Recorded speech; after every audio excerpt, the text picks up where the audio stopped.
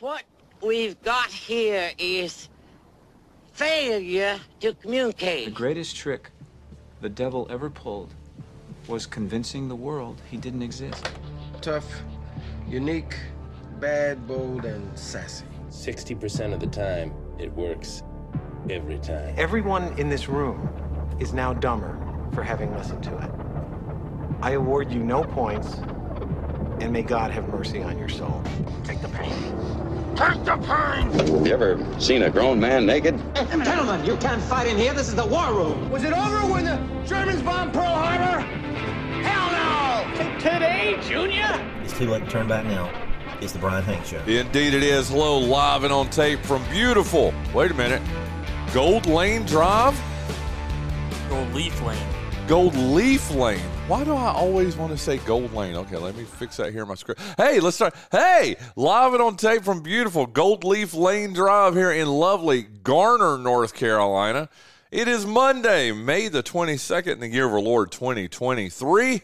This is episode 864 of the Bryan Hanks Show, presented by Lenore Community College. My co-hosts, John Dawson and Jonathan Massey, will be joining me at the end of the second hour today for the birthday game. However, we have another great show for you today. Joining me right now, I guess I should say I'm joining him on the show in the best dang man cave in all the land, is the owner of said man cave. He's our regular Friday guest. We've spent an entire weekend together. Are you tired of me yet? No, not yet. Not yet. Maybe by the end of this this hour. There you go. It's the great Paul Whittington. Let's see. We just had an incredible weekend in North Wilkesboro at the NASCAR All-Star race. You got to see Galax, Virginia, and the Walmart in Galax, Virginia, and the convenience store with the little barriers or the little concrete barriers that look like cigarettes. I really thought they looked like cigarettes. Where was that? At the convenience store when you got gas that day, and I took pictures of it and put it on Snapchat. They look like the concrete barriers are about this high, and they look like cigarettes. Well, it's already cycled off of Snapchat by now. I mentioned it to you. You mentioned a lot of things to me this weekend. Yes, I do not remember the cigarette. They look like little individual cigarettes. Oh, anyway. Well, I'll head back up there. Yeah, you do that now, okay? Oh man, what a weekend, dude! Yeah, what a weekend. A lot of racing. A lot of Kyle Larson up front. We saw that in the Truck Series race. We saw it last night in the Cup Series race. A lot of cool happening, just with bringing the track back and all the nostalgia associated with that, and then just a great weekend, very positive, and I can't wait to do it again. I know, me either, man. I tell you what, we there are some changes we're going to do next year, though. We had a good time, obviously, and we're going to break it down a little bit and talk about the great time we had. But dude, there are some things that I'm going to do differently this time or in 2024. And the first one, man, we mentioned this. We're going to have to talk about Alex Hayden here in a little bit, obviously. But the one big change to me, dude, was just, I was at the final race almost 27 years ago, and it's crazy to me that they reopened the track and they shrink the size of the seats, dude. Yeah, I've heard you say that a couple of times. Listen, I don't know if the seats got any smaller. That might be awkward, but... Dude, they did. I remember, and I'm not saying that I was super crazy comfortable the last time I was there, but I remember having a little cooler under my feet and, and being able to sit there and my butt cheeks weren't hanging off one side or one or the other. I mean, it was very comfortable. I don't know why they would shrink the seats the way they did, but they did. There is nothing that is now or has ever been comfortable about those seats. That's true. That is absolutely true. But I'm a little bit more of a man than I was 27 years ago. Okay. Fair enough. Yeah, Fair enough. I think we all are. Yeah. Anyway, it was man. Like I said, we're going to break that down. We're going to talk about it quite a bit here before we get our first hour guest up here on the line with us.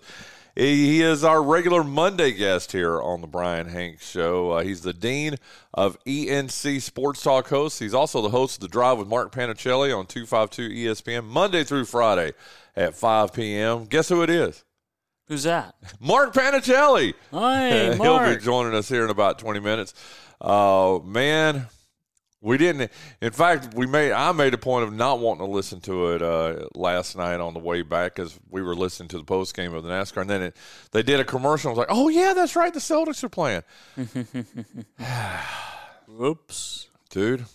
I mean, I'm not nearly as depressed as I am about our Hurricanes. We'll get into that here in a little bit too. But I got to tell you, Paul, I did not see this coming. In fact, I thought the Celtics were going to win their series. Probably, I thought at the outside it would be in 6 games, and I thought, well, you know what, they'll probably win it in 5 games, and we'll go from there. But dude, the Celtics are in trouble, man. Down 3-0.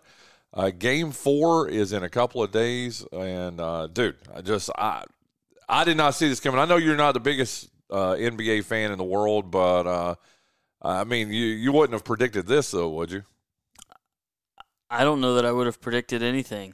I really don't know. Okay. I really don't know. I mean, it is certainly possible to go down 3-0 to get swept in 4 games. It's happening right now in the NHL. Both series at 2 games apiece to the winning team. Vegas Golden Knights went up on Dallas last night 2-0. The Canes are currently down 2-0. So I mean, anything's possible in the playoffs. How about the Eastern and Western Conference Finals of both the NBA and the NHL playoffs?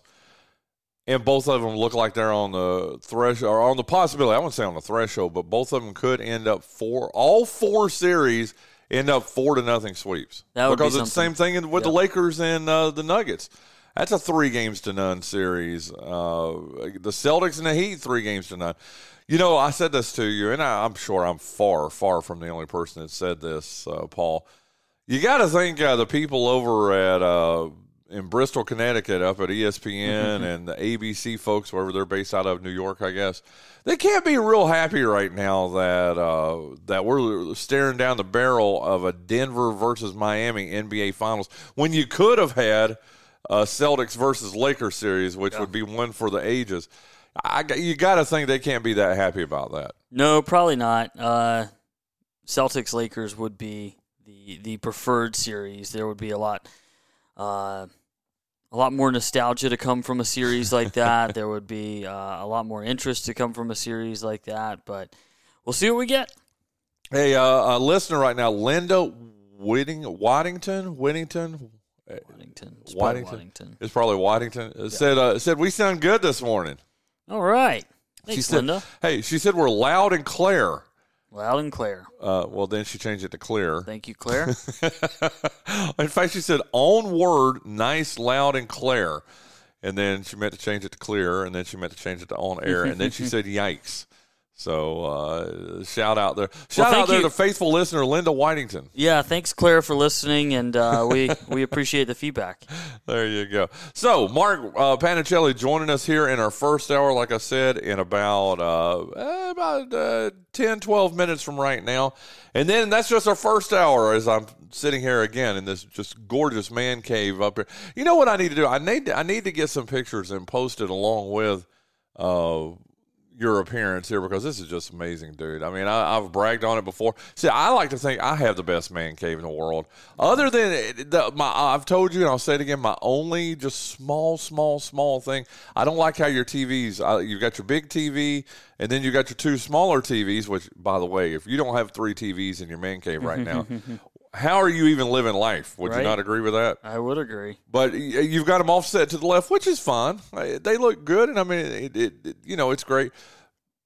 But good God, dude, the memorabilia you have in here is just insane. We're sitting in the Carolina Hurricanes corner of the man cave, where you've got every the homegrown series posters all framed. 99% of them signed. It is. Yeah, there's only 1 or 2 that aren't signed. This is the Hurricanes corner. I guess most corners are the Hurricanes corner. That corner behind me also a Hurricanes corner. Yeah. That corner blends. Yeah, it does. So if you put this table there, one person would be in the Hurricanes corner, the other person would be in the Ravens corner, and then that's just the National /beer cooler corner behind you. The national/beer. I like that. Corner, but dude, this is awesome. Didn't we try to estimate the last time I was here how many pieces? I mean, if you count each piece of memorabilia, the pucks, all the baseballs, just everything, it has to be 200. It's a lot. It's a lot. A lot of memorabilia in here. It's crazy. But like I said, you and Mark Panichelli, Paul Whittington, Mark Panichelli here in our first hour, and then in our second hour, he'll be joining us on our Spence Automotive guest line. It'll be the new, or what you call him, the old, head basketball coach at Arundel Parrott Academy, Clay Harrell. Good dude, man. He announced on social media late last week we were going to try to have him on Friday. But, dude, he had to cover somebody's class or something, okay? Come on, Clay. Exactly. But he's accepted the position at Arundel Parrott Academy, or re-accepted it. I said he was gone for a couple of years. I think he was only gone for one season. Does that sound right? Nah, I think it was 2. Was it 2? Yeah, okay. I think it was 2. Okay. Well, we'll find out for sure how long it was, because he is back. Maybe you're right. Because I think Chris Brown was only the coach for 1 year. Yeah, he was only gone for 1 year because I think about things in terms of football seasons, and we only didn't have him on the sidelines for 1 year. There you go. So I think, there you go. So 1 year, but he is back. We're excited to have him back in Lenoir County. Like I said, he spent that 1 year in Wilson County. And I guess I can't wait to talk to him, but I'm assuming it was just probably one of those deals where they just they made him what is the old Godfather line? They made him an offer he couldn't refuse. Hey, good job on you, David Moody, and all the folks over at Arundel Parrott Academy, because he's one of the good guys. I know he's a favorite of yours and mine, isn't he? He is. We like Clay Harrell. See him at a lot of Canes games. Obviously, see him at a lot of ECU games. Going to see him at even more Parrott Academy games now. Yep, there you go. And there was that. He's a big NASCAR guy too. See him at a lot of races. Yeah. Yep. Was hoping to see him last night up in North Wilkesboro, but he was not able to make it. Okay, so there you go. Paul Whittington, Mark Panichelli, Clay Harrell on today's show. Let me, before we jump into feet deep into the monologue here, let's thank Lenoir Community College. They are the title sponsor of the Bryan Hanks Show, as they have been pretty much since the formation of this show for more than 65 years. Lenoir Community College has helped men and women in our area tangibly improve their lives. LCC's mission is to meet the personal, cultural, and professional educational needs of its students through affordable, accessible, and innovative educational programs. LCC has its main campus in Kinston at 231 Highway 58 South, but it also has satellite campuses in Greene County and Jones County. Call LCC at 252-527-6223. Visit the website at lenoircc.edu or visit one of their beautiful campuses in Kinston, Snow Hill, or Trenton. Find out how you can change your life today. In fact, Paul Whittington, I bet you didn't know this, but your alma mater, Lenoir Community College, they started their summer semester today. Oh, wow. Summertime. There you go. Summertime indeed. Summertime blues this morning if you're going to school. No, because you're improving your life. Don't you remember how excited you were every morning when you got up to go to LCC and, Brian, I'm gonna shut this down for a second, okay? Because I'm not as far removed from college as you were, or as you are rather. Yeah. There are some folks waking up for 8 a.m. classes this morning that are driving to LCC, wondering why. Why did they do this? Yeah. But there are a lot of people out there that graduate high school and go immediately into Lenoir Community College, and for them, it's like grade 13, right? And they are not excited to be there. But it's a box they got to check. Yeah, on May 22nd. Wow. But there are now the people that are not excited to be there are far outweighed by the people that are super excited to further their education. But there is only so excited. You can only be so excited when you're actually paying for it. There you go. Well, I graduated in 96. Mm-hmm. How old were you in 96? When did you graduate in 96? Like what? In May of 96. 5. You were 5 years old. 5 years old. A young, golden locks, not goatee locks, but I was actually, I would have been in kindergarten. Okay. I turned 5 in kindergarten, and That would have been around the time you graduated. I'd have been wrapping up kindergarten, getting ready for the summer, heading into first grade. I love it. I love it. I love also that Linda's told me, I was about to say a couple of times, she's told me several times that the only thing that saved your life was your blue eyes and your blonde hair. If it hadn't been for that, she might have only had 2 sons, Paul Whittington. I've heard that a couple of times. Just a couple of times? Just a couple. Yeah, there you go. So listen, thank you again, Lenore Community College, for being the title sponsor of the Bryan Hanks Show. We truly do appreciate them for that. Man, where do you want to start? Hey, let's, you know what, we'll talk Hurricanes when we get Panichelli up here on the line with us. Let's talk Down East Wood Ducks. The Woodies, they finished their 6-game homestand with the Fayetteville Woodpeckers yesterday with a 4-1 win at historic Granger Stadium. They did wrap up their 6-game home set with the Packers by winning the last 2 games to force a split, a 3-3 split. In fact, their 12-game homestand altogether, they ended up going 6-6. They began a 6-game road trip in Zebulon at the hated Carolina Mudcats tomorrow at 7 o'clock in the worst ballpark in the Carolina League. Would you not agree with that? Yeah, I would agree with that. Yeah, just a little cookie it's not cutter. great. You got to pay for parking there too, man. Yeah, you got to pay for parking, and I don't know. There's just not great sight lines. There's really not in that stadium. Well, and it's not just that, but aluminum seats and just I don't know, dude. It's a thrown together ballpark that that they did. I don't even know 25 years ago, whenever it was, at 5-county stadium. They can't even decide what county they want to be in, Paul. But the Wood Ducks, they are a half game behind the hated Mudcats in the Carolina League North Division. So they'll be there for 6 games, and then they will return home a week from tomorrow. So a little bit of time off from our Woodies. If you want to go to the worst ballpark in the Carolina League, you can do that. All the games are at 7 today through Friday. Then a 5 o'clock game on Saturday, 1 o'clock game on Sunday up in Zebulon. But why would you want to give your money to the hated Carolina Mudcats? To see the Wood Ducks play. Yeah, there you go. Good answer. ECU, they finished their 3-game sweep at South Florida. It was not easy, though. It definitely wasn't easy. It seemed like, other than yesterday, they struggled in the first 2 games of the series. In fact, we're down 3-0 on Thursday. Or I said yesterday, but I meant Saturday. They were down 3-0 on Thursday. They roared back to win that 8-3. They trail, I think, until their final at bat or their final couple of at bats on Friday, but they win that. Here's the thing, and you have too. I mean, you're an ECU grad and you're a big ECU sports fan and baseball fan. Here's what's crazy, man. You would think this team was a 500 team by the way people complain about it on the on social media. Yeah. Paul, you want to guess what their record is, or do you know off the top of your head? I don't know off the top of my head, but I know it's a winning record. Dude, they're 41-15. Yeah, not bad. They're 18-6 in the AAC. These 3 little initials, RPI, is just factoring into all this. Like I said, 41-15, 18-6 in the AAC. They've won 10 of their last 11 games.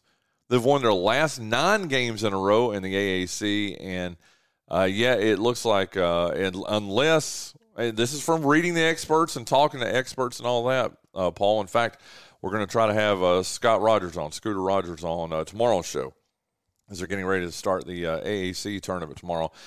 But it depends on who you talk to. But the numbers I've seen, Paul, maybe you've seen something different.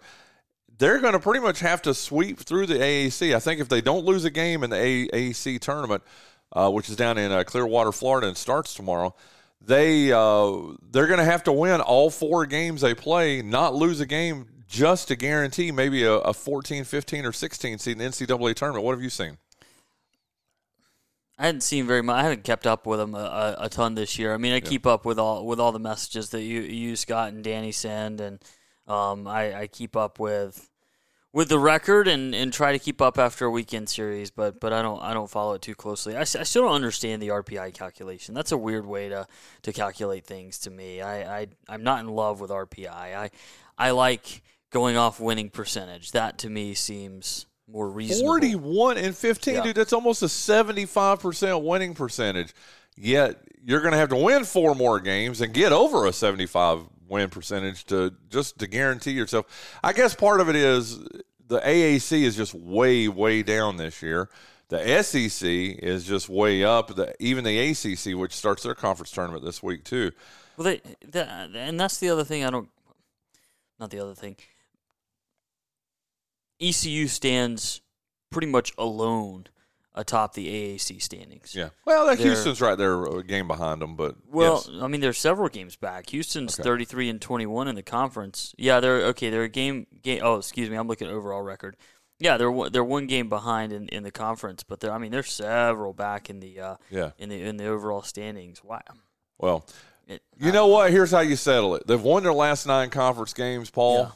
Sweep through this thing this week. Don't worry about a loss. Let the dominoes fall where they may, because I'm telling you, they've got a really good chance not a good chance. I think they pretty much guarantee themselves because they want a regional at home. They don't want to have to go on the road. They don't want to have to go. I've seen, and I know you have too, because Scotty Boy is really Scotty will send you a text message or two, won't he? Oh yes, oh yes. But I've seen projections that he's sent of them going maybe to Charlottesville or even to Durham, or at one time when Campbell was playing better, maybe even up to Bowie's Creek to play there. I don't think that's going to happen now. Campbell's really struggled over the last couple of weeks. But let's get us a home series. I want to be on the mic one more time anyway for ECU. So yeah, that'd be fun. Why is college basketball the only college sport that has their playoffs figured out? I don't know. The tournament makes all the sense in the world, the rankings and stuff. Everybody understands it. Then you get to baseball, and it's all RPI based, and nobody knows what's what. And then you get to football. Maybe what does RPI even stand for? I don't. Ratings percentage index. Why don't we have RPI in football? If we had RPI in football, we might have had Alabama in the playoff. Well, dude, that is pretty much the way before we had the college football playoff. It wasn't called RPI; it was called whatever. Now it's just a committee of SEC nut jobs that all take a vote and say, "Oh, look, it's a lot of SEC schools in the playoff." Well, there's going to be a lot this year. I think I saw the Division I D1Baseball.com, which seems to be the one that a lot of people follow. I mean, I know Baseball America used to have the best college baseball polls, but it has become such a joke over the past 4 or 5 years that, like I said, I always say his name right or incorrect, and I know he's a quasi-competitor of ours, but Stephen Igo, is that how you say it? Or yeah, Stephen Igo. Igo. That's the one he trusts, and if Stephen Igo trusts it, then by God, it's what I trust too. Sure. Yeah. No, I mean, nobody knows ECU athletics better than he does, so if he uses it, by golly, I use it too. I like it. There you go. I like it. Okay, so maybe we'll do a little. Dude, we're 3 minutes over already. We need to get Panichelli up here on the line with us. NASCAR All-Star Weekend. We're going to talk about it. Let's get him up on the line, and we'll just dive into that. What do you think? Yeah. I tell you what. Let me thank our good friends at Keith Spence is listening right now. Let's thank Spence Automotive. It's where I get my car serviced. It's where Paul Whittington gets his car inspected and serviced too. His beautiful Toyota Tundra truck that we rode in all week long. But it's where I get my car serviced. It's where you should go to. Located at 603 Plaza Boulevard in the old Firestone building, next to the Piggly Wiggly and Big Lots. Spence Automotive is owned by our good friend and local sports writing legend, Keith Spence. It's open Monday through Saturday at 7:30 a.m. Spence Automotive takes care of all your car care needs and also sells great tires, too. Give Keith a call at Spence Automotive at 252-686-5011 the next time you need your car serviced or when you need new tires, and tell him the Bryan Hanks Show sent you, and for whatever reason. Hey, Panichelli, hold on. I see you're on the line. I'm trying to get you patched over to my Roadcaster. For some reason, it didn't automatically connect. Bluetooth, trash technology. Bluetooth? Is it all really? The time. I hate Bluetooth. Well, for whatever reason. There we go. Can you hear me, Mark Panichelli? Yes. Can you hear me? I can hear you. Sorry, I don't know what happened. You heard Paul Whittington call Bluetooth trash tech. Why is it trash technology there, Paul? It never works. I get in my truck all the time, Sometimes CarPlay connects, sometimes it doesn't, and it's always your Bluetooth device cannot connect. I hate Bluetooth technology. It is the absolute worst. There has to be a better way to get a device to connect to something else other than Bluetooth. There's got to be a better way in 2023. There you go. Mark Panichelli, your thoughts on Bluetooth? These kids and spoiled. I was just glad the tape player didn't eat the tape, back in our day. You ever put it in there and it's like, no, I just bought that tape. What are you doing? These are our problems. Bluetooth. And the worst part, exactly, and the worst part, like, the DJ gives you a heads up and says, hey, we've got some Def Leppard that new song from Def Leppard is coming up here in, a little bit. And, of course, he lies to you and plays like 4 more songs before he plays, the new Def Leppard song. So you're sitting there with your finger just poised over the record button. Doggone it, they played another AC/DC song. Oh, look, they played another Foreigner song. And they tease you. See, this is what we had to complain about, Paul Whittington, back in the day. And then he talks all over the top of it, so you get his voice for the first 10 or 11 seconds of it. And then he talks all over the end of it, so you get, I don't know, man. I'm with you, dude. These kids these days, they don't know how good they got it, do they? Bluetooth. I wish we had Bluetooth. We had Blacktooth when I was a kid. You had to go to the dentist for that. And he would take it out for you. He would.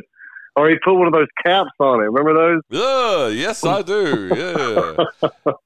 Mark Panichelli on the Spence Automotive guest line with us right now. And I can't believe Paul and I sat here. We didn't really talk about a whole lot, it didn't feel like. And we were already 23 minutes into the show. But we haven't, in fact, we've done zero talk about the NASCAR All-Star weekend in North Wilkesboro where we spent the entire weekend. But this is the beauty of having you on here right now, Panichelli. I just wanted to get your view. What did it look like on TV? I mean, obviously, Paul and I were there and, we're getting our row 4 view or row 5 view from the start-finish line. And, I mean, it was beautiful to us. How did it come across on Fox Sports 1? Yeah, you guys did have really good seats. On television, it looked great. Especially during the race, the stands were packed, and it's just one of those. It's such a, I heard one of the drivers mention this. It's such an intimate racetrack. It's you're kind of on top of the action, and you're on top of the person sitting beside you too. He's not wrong. No, it's like, Fenway looks really good on TV, and then you go there and you realize how small the seats are. I guess that's what you guys are telling me. But the truth is, on TV it looked great. I mean, it really did look good. The track now, and again, we have the benefit of high definition. It looked brutal. I mean, even on television, up close, and you guys were close enough. You mentioned how many rows. So I got to ask you again. On TV, it looked really great. We can talk about the race itself last night in a minute, but did the racetrack look as beat up and choppy as it did on television up close? Because I mean, it looked like it definitely looked like it was going to eat the tires up, and it did. It looked like mini sections of the Johnston Work Zone right outside. Right on I-40, right out of my house. Yeah, there were parts of it that looked good. We had Alex Hayden on the program on Friday, and he kind of mentioned the weariness over the track surface because they ran the modifieds on it last Wednesday, and there were a lot of issues with the racetrack coming up. And those issues kind of persisted, and we had the chance to talk to him on Saturday after the truck race, and I asked him how the track was holding up, and he pointed over to a crew, and he's like, they're fixing it right now. He said, but the truck race was the worry. If we could get through this without any major issues, then we felt really good. And the reason that was, Mark, was because they had 250 laps in the truck race. That was the longest single event of the weekend. The heat races following the truck race were only 60 laps apiece, and then the Open was only 100 laps, and the All-Star race was only 200 laps. So we got through that truck race with only minor incidents with only small pieces of asphalt coming up, and it worked out. Fortunately, the surface held together. Now, if we go back there, I think maybe a repave is in our future. But the track surface definitely looked brutal at times. Yeah, I definitely think so. So I hate to hijack your show, Brian, but I'm going to. I love it. No, dude, no. Panichelli, keep going. I love this because I'm sitting here. You two are having a conversation, and I feel like I'm listening to two just experts. This is awesome, dude. Well, you're so kind. You're so kind. So my question is this: I don't want it to be glossed over, and I don't think it is. At least, certainly from people that work in the industry. But something revolutionary happened this weekend, and I know you guys caught it.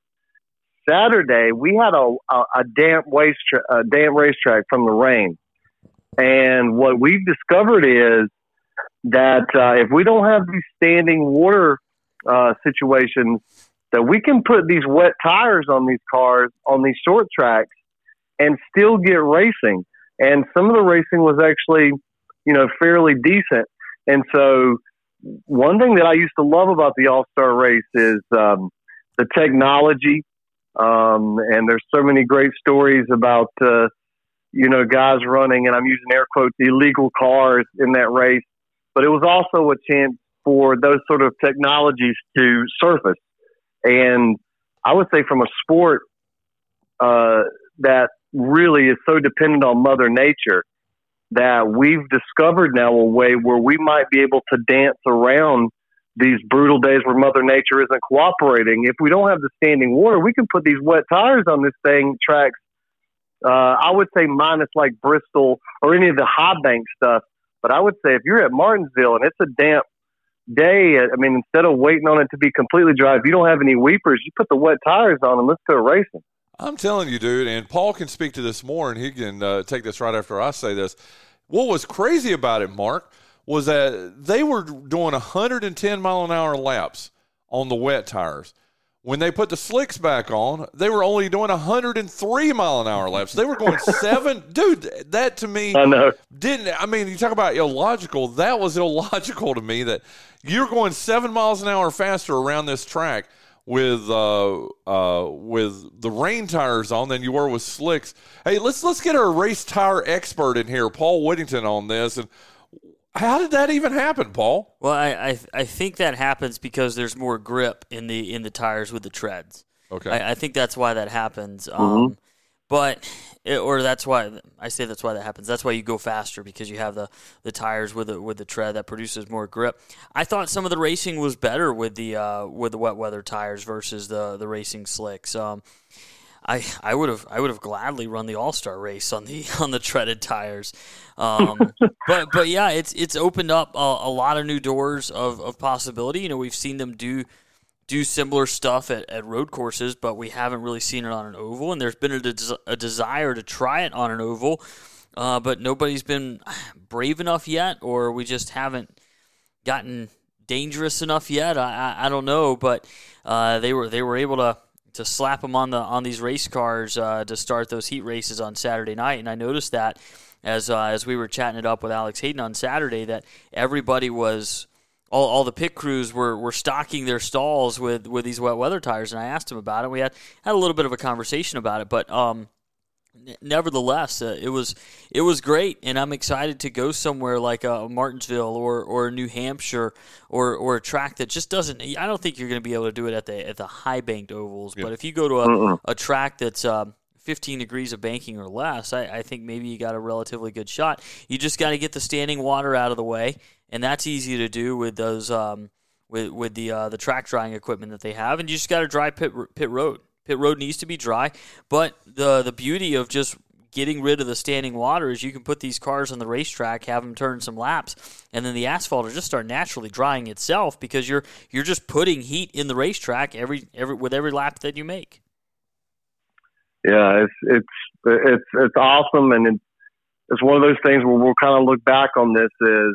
Again, it may be just a minor change, but that's big. That could be the difference in sometimes us being able to catch a race on a Sunday instead of having to wait till Monday, even though, I don't know, typically makes a Monday go by. I'm not against Monday racing, but I'm pretty sure NASCAR would like to keep, you tend to lose some of the crowd when you have the carryover into the next day, but I think that was exciting. So I guess the only problem you guys had, right, was the in and out, right? The traffic was probably the worst part of the weekend. It actually wasn't that bad, and Paul will speak to this too. In fact, it's something I tweeted this morning from the North Wilkesboro organizers.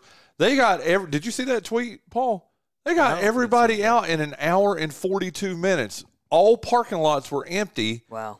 An hour and 42 minutes after the race ended. And to me, you're right. It was, of course, I mean, you're going to shove 30,000, 35,000 people into that very, and Mark, when I tell you, have you ever been to North Wilkesboro before I say what I'm getting ready to say? Yes. Well, then you know exactly what I'm talking about. I mean, that racetrack was carved into a hill in the mountains of North Carolina. I mean, it's not like it's a flat surface, like every other track in America or NASCAR track in America. This was literally carved into the mountain.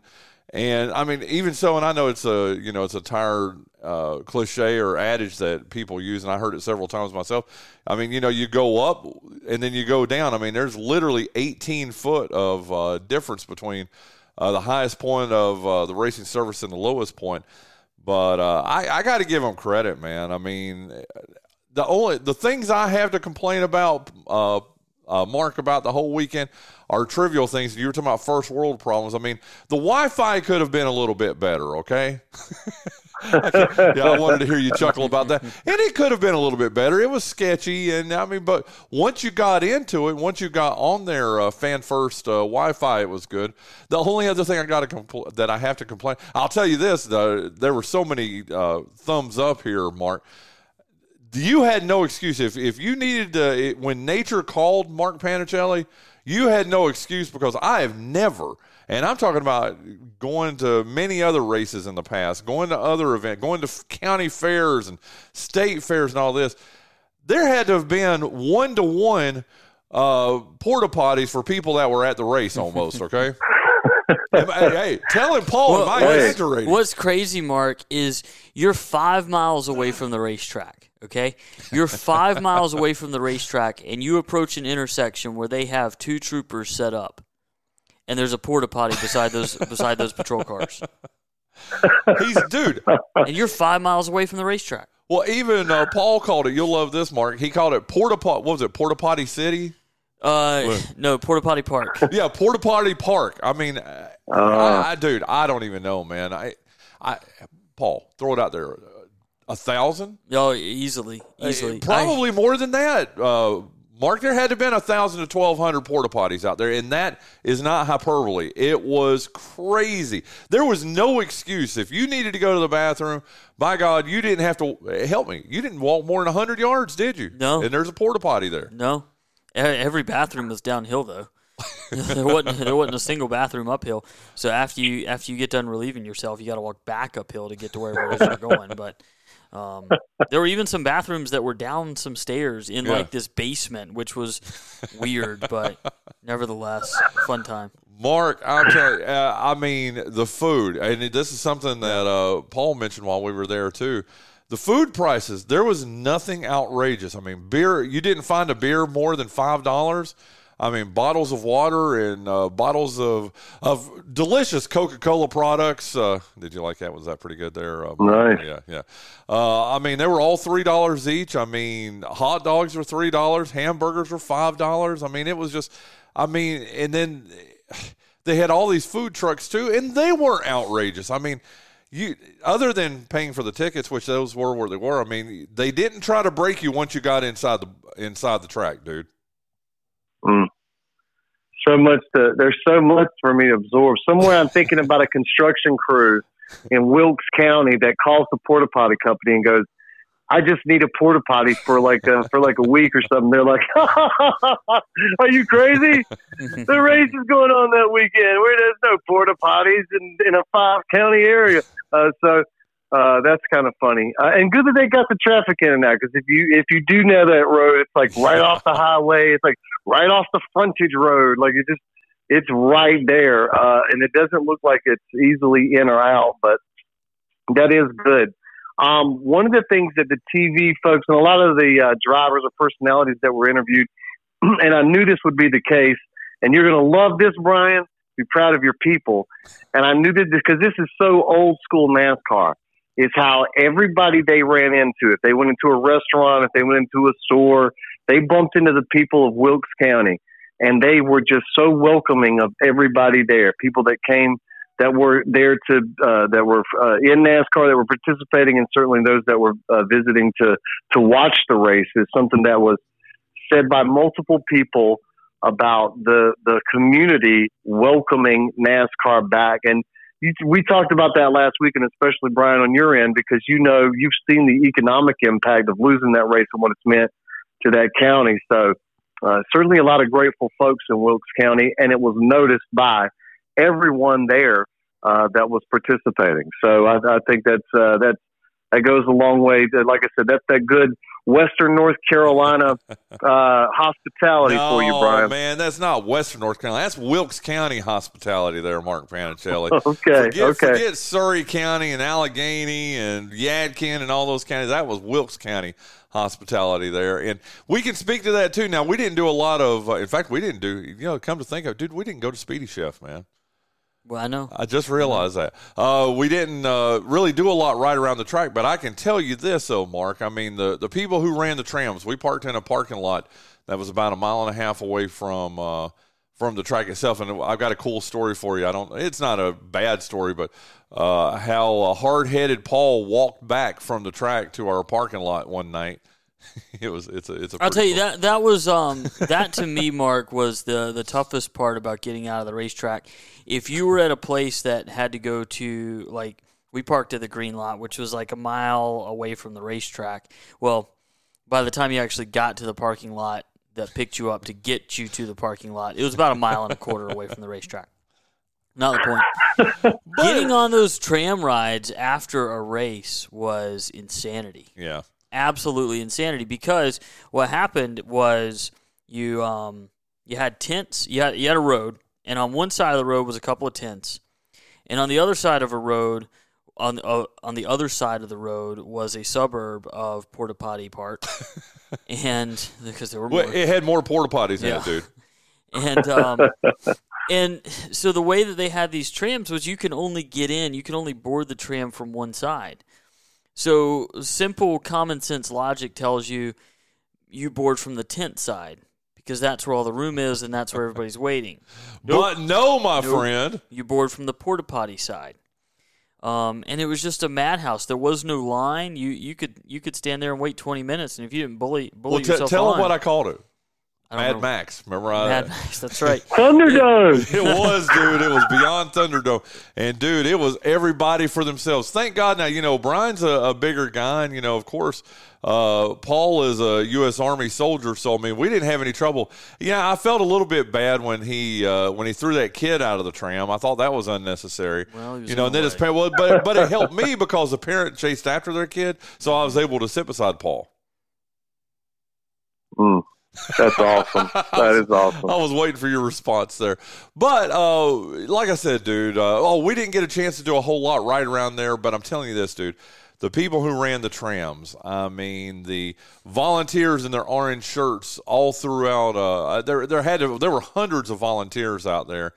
And as you said, Mark, and I mean, I'm glad they said that on the air too, just everybody was so kind. I mean, and it was that Wilkes County hospitality, and you could tell the people that you talked to, they were truly appreciative that we were there. And again, I mean, when you've gone through some of the stuff Wilkes County, and I hate to say this, I mean, at one time was the meth capital of the world. I mean, and then after it went through that, it was just all the problems they've had there. And honest to God, Mark and Paul, you can directly trace it to, because this stuff wasn't going on 27 years ago. It wasn't going on 30, 35 years ago, the economic distress that Wilkes County was in. I mean, there were poor people there, don't get it twisted, but it hadn't sunk to the degree that it had over the last 25 years or so. And I just think this is a way back. And again, like you said, Mark, I love that they were talking about how everybody was appreciative. And I know everybody I came across that was in the orange shirt or was volunteering or whatever, just did a fantastic job. And man, Wilkes County just, they looked amazing when you were there. And I love that they said that on the air too, Mark. Oh, that's good. I had a bad joke, but I'm not going to do it. It's Monday, and I should behave. You should, especially if it was derogatory of God's country, as I called it. I wasn't derogatory. It was just, it was really based on what you said. So, I mean, it's nothing that you didn't say. It was just, me trying to benefit from the hardship. Well, yeah, I guess it is sort of like that. I would just say Wilkes County was a mess. It was just a mess all the way around. Oh, good. Sorry. Ah, dang it. Sorry. See, I told you. He did it anyway, Paul. He did. Well, listen, before we go, because, dude, we've got to dive into Celtics, man. I need some oh, my God, Mark. I need some. What? I know. I need some therapy here. But what is this? Celtics? What? I know not what you speak of. Good God. And I'm so heartbroken. And anyway, we're going to do a solid 10 to 12 minutes on that here in a moment. The last thing I do want to say, Paul has brought him up several times, and he was on the program on the Bryan Hanks Show on Friday in our second hour, and I cannot say enough. And I know I want to give Paul an opportunity too also, but I got to tell you, Mark Panichelli, when we grow up, we want to be Alex Hayden, okay? And I mean that in the most positive, just awesome way. I mean, he comes down between races on Saturday and just hangs out with us. I mean, I can't reveal everything because, I mean, we felt like, I can't speak for Paul, but I can speak for myself here.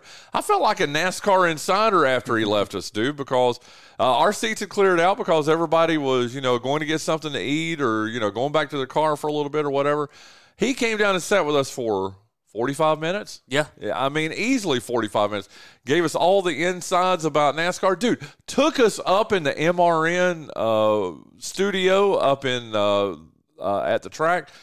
And then on top of everything, man, gave us a couple of sweet MRN baseball caps, dude. How about that, man? And just was so good to us. And when I say Mark Panichelli, and I know you're this way, and I try to be this way too, dude, I want to be like him. I hope when people meet you, Mark Panichelli, and they meet me, that they come away with the same experience that Paul and I had after Alex Hayden meeting him. And really, I mean, I talked to him, we've had him on the air 3 or 4 times on the show. But just to be able to sit and talk to him, dude, it was just like you and I hanging out, or me and Paul, or you and Paul hanging out. It was just awesome, wasn't it, Paul? It was. He was absolutely great. Like Bryan said, after the truck race and after they went off the air, he came down there, hung out with us, gave us some hats, talked some racing with us. Bryan and him chatted it up about Wilkes County and some of their mutual connections from their careers in this industry, and it was great times. Then we got to go up upstairs and see where the magic happens, see where their broadcast happens, meet Jeff Striegel and Dave Moody as well. It was just an all-around great time, and he was absolutely generous with his time. There's not a better guy in Mark Panichelli in NASCAR. Oh, radio, in NASCAR. Okay. In NASCAR radio than Alex Hayden. Hey, Mark, I'll tell you what, and I'll say this before I kick it to you, Mark. It reminded me, and take this in the extreme compliment that I'm giving you, dude, of when you welcome me, just some little, nobody from Lenoir County, and you welcome me to sit in on your show for, I don't even know how many times, 5 or 6 or 7 times when I was trying to put my show together, and I took so many things from you. And, I mean, I literally took things from you. I don't know if you're missing those couple bobbleheads, but no, I'm joking, dude. But it reminded me of how gracious you were with your time and how you opened up your studio to me and let me just sit there and hang out with you and watch how you did things. And honestly, dude, 3.5 years later, people who listen to my show, they hear a lot of things that that I borrowed from your show, okay? Well, again, and I appreciate it. You're way too kind, but no, look. And as far as you got all the bobbleheads, hey, don't forget to check your ballpark out, by the way. Yes. And see if you. But in all seriousness, look. And I want to say this, and I've been fortunate enough. One, I'm a huge racing fan. and two, being able to work in the industry that we work in. I've been able to hang and look for folks listening to us on ESPN later in the afternoon. You heard Alex Hayden in the Motor Racing Network, and I know a lot of those folks too. Whether it's MRN or PRN or the guys at the IMS Radio Network, I got to be honest with you. You can go to TV, you can go to the drivers, you can go to most of the people in the industry. I've covered every sport you can think of, every stick and ball sport, and then you could go to motorsports. Racing and the racing community are the nicest, most real and genuine and giving people that you will ever meet in any sports media. There's so much, I guess, competition, and I'll be honest, I've experienced rudeness, and I'm not saying you can't have or meet great people in the industry when you cover football or basketball or baseball, and that's on the pro or the college or high school levels of anything. But when you, like I said, when you meet racing folks, when you meet from the drivers who drive it, to the crew chiefs, to the media people that cover it, just some of the greatest salt of the earth people, and that includes people like Alex Hayden of MRN. But like I said, I would say from top to bottom, there are no more, I would guess, just communal, nice, wonderful people than they are in the racing community. So there you go. I mean, I say that in all sincerity. On that note, you talk about the niceness that exists in the racing community, and that really extends to the fans. And one thing that I noticed yesterday while I was walking around the racetrack before the start of all the festivities, getting ready for the Dierks Bentley concert and that sort of stuff, I got out of the car and I didn't walk to the racetrack. I rode the tram to the racetrack, and then when it dropped off, I got out and walked. And you're in this parking lot with all these fans tailgating and stuff, and as you're walking to the racetrack, all the team guys, the pit crew guys, are getting out of their cars, dressed up in their uniforms. They're walking in with you, and nobody's bothering them. Nobody's sitting there there's not a line of people trying to get pictures with them or anything like that. They're just all speaking, and they're all waving at one another, and everybody's having a good time. And we kept on, and these guys went into the racetrack, and then I kept walking. And as I'm passing this other parking lot, Rudy Fugel, crew chief of the number 24 William Byron car, gets out of his car and is walking up to the racetrack, and we said hey to each other. And then I make it to the midway, and Kyle Petty's riding around the midway on a motorcycle. And then you come out of one of 10,000 porta potties, and there's Michael McDowell just walking around the midway with his family. The Motor Racing Network guys are walking around the midway. And then I'm heading back to the car, and Kyle Busch is pulling in to the driver's parking lot, and he's got to stop so I can walk across, and everybody's waving, and he's waving back, and it's crazy to me that how different NASCAR is from other sports. Can you imagine showing up to a Washington Nationals game and pulling into a parking deck, and parked right beside you is Davey Martinez or anybody on the team, right, and you get out of the car together and you walk inside together? It doesn't happen in other sports. But if you go to a NASCAR race and you're in a certain parking lot very close to the racetrack, it's very possible you might be parked beside a guy from one of the crews. Just your response there, Mark.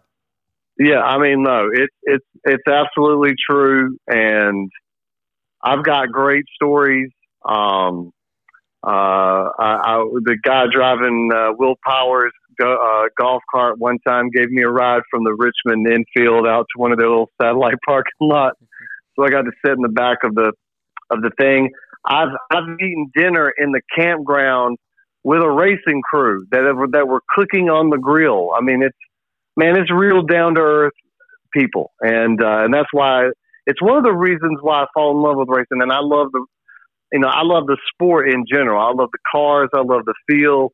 I love everything about it, but man, it makes you love it that much more when you go to these events. And it's just, as I said, I mean, and this is somewhat hyperbole because it's a little harder to walk up to Dale Jr., but let me just say this. You have a lot better chance walking up to Dale Jr. and having a conversation than you would, say, walking up to LeBron James and having a conversation, especially like at an event. And as I said, approachable, yes, but personable. And as I said, and then even further down, just as I said, how many times often, and I know, the king kind of sets a standard, Richard Petty, it's like until the last fan is served, until the last fan is happy, racing folks are there to make sure you have a good time and make you feel like you're part of it.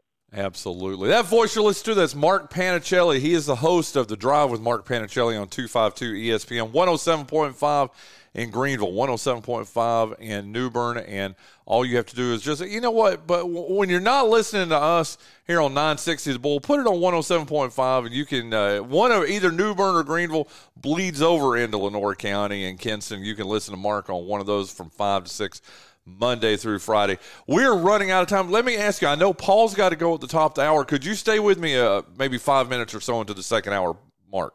Yes, sir. You have me. Thank you. I just wanted to make sure because we've done no Hurricanes talk. We've done no Celtics talk, which is fine.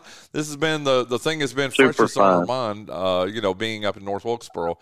But while we've got him, why don't we hit the Hurricanes in, and we'll do the Celtics at the top of the hour when Paul's got to leave us. But just heartbreaking, Mark. I mean, 2 overtime games that literally could have gone either way. One of them that goes until 1:57 in the morning, Mark. And here we are, and I say we as I'm sitting in Paul's crazy impressive man cave that's got, I don't know, about 150 pieces of Carolina Hurricanes memorabilia between pucks and sticks and posters and everything, dude. So I'm allowed to use the word, or the word we here. Anyway, my point being, Mark, let's get Paul's thoughts on this before he's got a jet. Can they come back? And I'll start with you, Paul, and then we'll go to you, Mark. What is the recipe to the Hurricanes winning 4 of these last 5 games? Score more goals than the other team. All right. And I say that was simple. Yeah. It sounds sarcastic, but it's true, right? You have to get to your game early, and you got to find the back of the net early and often. You've got to figure out how to beat up these Panthers, and you got to take the home crowd advantage out of it. That's going to be key when the series shifts to Florida later tonight. You need to go into that game prepared to score early, prepared to score often. Like I said, take the home crowd out of it and just claw your way back. Don't let the game go to overtime and expose their goaltender. Barkov's been excellent this series, looked great in both games. But I thought the Canes were the better team in both games. They outshot Florida. I thought they outmaneuvered Florida. Just a couple of lucky bounces go their way, and now the series is 2-0 heading back to Florida. So I think the Canes can certainly come back. I think winning 4 out of the remaining 5 is tough, but is definitely doable. So I'm all about it. Listen, I don't like all the money that I'm spending for the playoffs, but I'm willing to give some money back so this series can come back to Raleigh and we can play for a Stanley Cup. I love it. Same question to you, Mark. The road to the Hurricanes coming back and winning this thing and making it to the Stanley Cup final. Oh, man. All right. I'm trying to focus on being positive about this.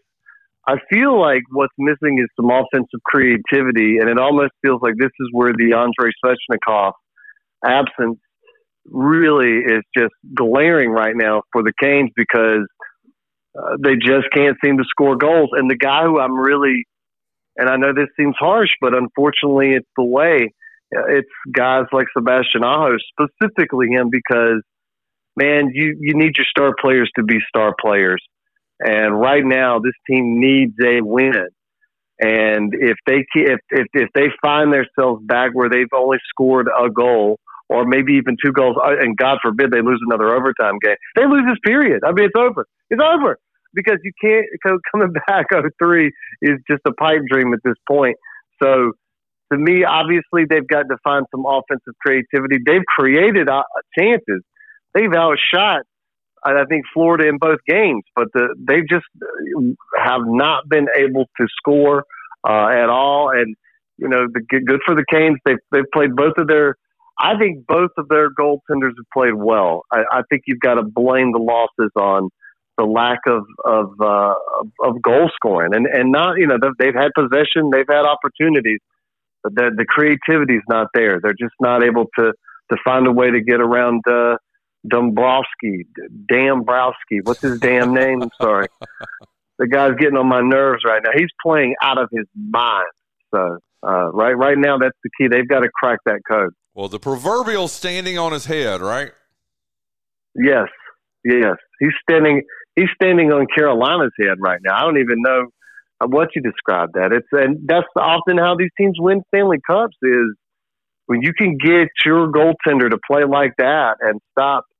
Well, I feel like in 2 games, what did he face? Like 80 shots or something like that between the 2 games. I mean, and then to only allow just a couple of goals. I mean, it's tough, but I mean, this is where, again, no excuses. I mean, you have the season you have, and nobody's going to feel sorry for you. Certainly nobody else in the NHL. And, right now I'm struggling between my NHL, my Stanley Cup, and my NBA playoffs.